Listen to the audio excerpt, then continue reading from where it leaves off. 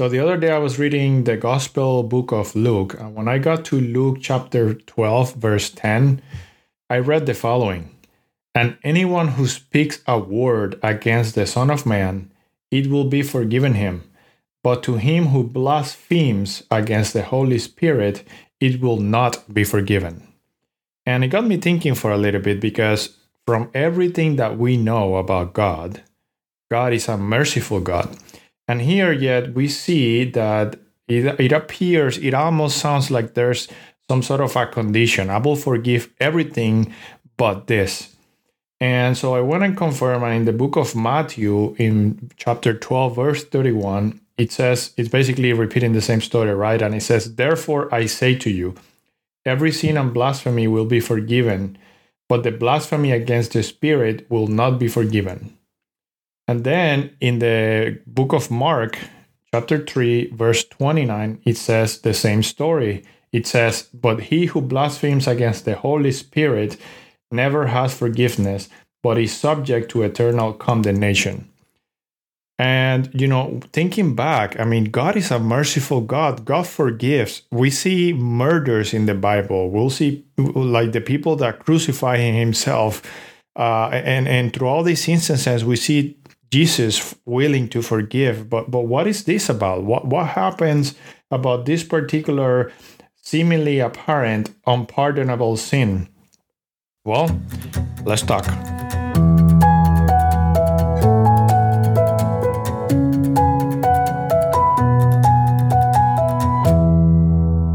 In the book of Exodus, chapter 34 and verse 6, it says, the Lord God, merciful and gracious, long-suffering and abounding in goodness and truth, keeping mercy for thousands, forgiving iniquity and transgression and sin. And then the verse continues. But clearly the point here is made that God is a merciful God, that we can come to God and he can wipe our slate clean, no matter what we have done, no matter our past. And we see that over and over in the Bible. Moses was, to some degree, an impatient man, and he didn't want to do the work that God appointed him to. And, well, we know the story of Moses. God made out of him a brilliant man.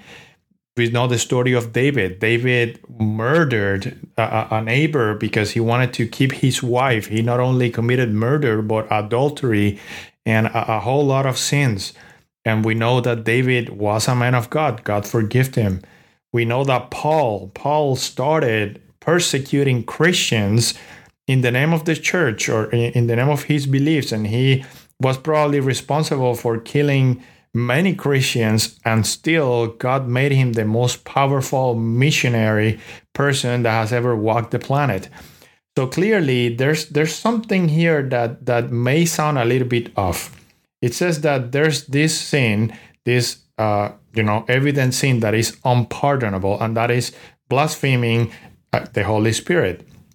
So the question that we need to ask, or the questions that we need to ask, are actually two questions. First, what is the context of this verse? As I have said many times in my blog, neverfarenough.org, it is very important for us to understand the biblical context for the verses.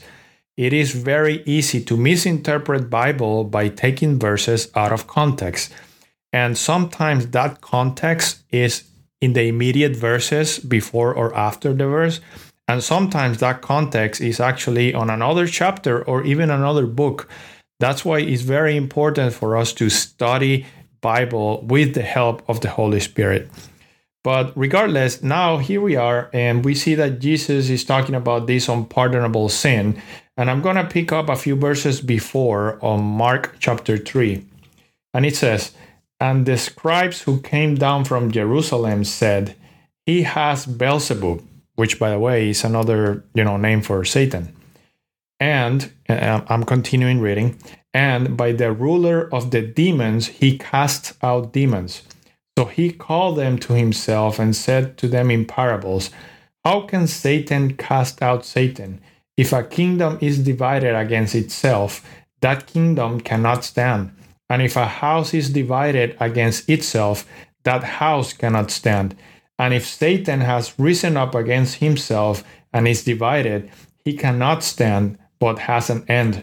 No one can enter a strong man's house and plunder his goods unless he first binds the strong man, and then he will plunder his house. So here we have a story about the Pharisees, and apparently what happens is the Pharisees are accusing Jesus, or not apparently, this is what happened. The Pharisees or the scribes, the religious leaders of the time, were accusing Jesus of casting out demons with the help of Satan. And then after Jesus said what we just read, he then talks about the unpardonable sin, which is blaspheming against the Holy Spirit. So the question needs to be asked now is, what is blasphemy? So in the Bible, there are few instances where blasphemy comes about, and one of them is when Jesus says to this man, your sins are forgiven. And the Jews responded by saying, this guy is blaspheming. Nobody can forgive sins but God. So clearly, type of blasphemy is to pretend to have the power of God. And then in another chapter in the Bible, in the gospel books, we see another instances where Jesus is asking them, why are you accusing me? And the Jews said, not for being innocent, because you, being a man, pretend to be God or call yourself God.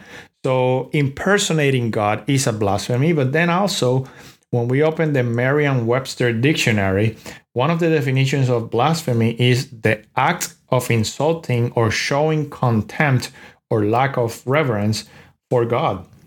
So clearly, now we start connecting the dots. So the religious leaders are calling Jesus as an agent of Satan, basically. And now Jesus is talking about the unpardonable sin. So they themselves are blaspheming against Jesus, against God. Remember, Jesus is the Son of God. So the question is, now that we've answered the first two, the question now is, so what is this unpardonable sin? Is there really an unpardonable sin? Again, we just talked about some of the horrors that the Bible talks and how God still forgave them. And as a matter of fact, to these people, to the religious leaders, when Jesus was crucified and they were mocking him, Jesus pronounced the words, and this is in Luke chapter 23, verse 34. Then Jesus said, Father, forgive them, for they do not know what they do. So you see Jesus here still praying for them. He's interceding on their behalf. So is there really an unpardonable sin? They just did it. Well, when you really look at the verse and you really look at the context, what's happening here is we're talking about the religious leaders, okay? We're talking about the people that had scripture. We're talking about the people that had access to the scrolls that we now know the Bible, talking about the people that witnessed Jesus' baptism, talking about the people that have been witnessing Jesus healing and forgiving and having mercy and showing love and transforming characters and people. And they still decided to be stubborn enough to reject at all costs Jesus. And this is the unpardonable sin. The unpardonable sin, it's not unpardonable because God will hold a grudge against the person and decide not to forgive. It is unpardonable because the person consciously decides to cut him or herself from God and His Spirit's voice and block any attempt at God for reaching out. Given this, God cannot forgive a person who doesn't acknowledge that needs forgiveness, or worse, that doesn't want to do anything with Him. God simply can't mingle with free will. If a person, in this case the Jews, constantly refuse to accept what is right in front of their faces, then the Spirit's work is deemed, in vain. It just can't work. It can't offer forgiveness to somebody that doesn't recognize that needs forgiveness. And this is the unpardonable sin. It's not that God is not merciful in us to forgive. It's that we cut ourselves from Him. And then we are basically, when we're not with Him, we're with the other one. And that's definitely a place we don't want to be in. Have you met somebody like this? Have you met somebody that doesn't matter what you say or talk or how many evidence you show them, they simply refuse to acknowledge that there's a God? As I go through this ministry and I post and I create content, I have encountered many people that have made fun of me, and it doesn't matter. We have entered into, healthy arguments, and I can present. It doesn't matter what I present or what I say. They just simply won't accept or even consider the possibility that there is a living God that loves them. And when the person is to that extreme, there's nothing that the Holy Spirit can do, and that is the unpardonable sin. Not because God doesn't want to forgive and reach the soul. Jesus cried for these people right before the moment of crucifixion. You see Jesus outside of the city of Jerusalem saying, "Oh, Jerusalem, Jerusalem, that kills the prophets. How many times I wanted to gather you, like a chicken grabs the little chicken, but you were not willing." He cried at that moment. He wanted to save the people that he came to save, but there was just nothing he could do because they were blatantly refusing to accept him. And eventually they killed him. They were so stubborn in their hearts and determined to destroy Jesus that it led to Jesus' crucifixion. And again, this is the unpardonable sin. God is a God of mercy, and that will never change. What can change is us.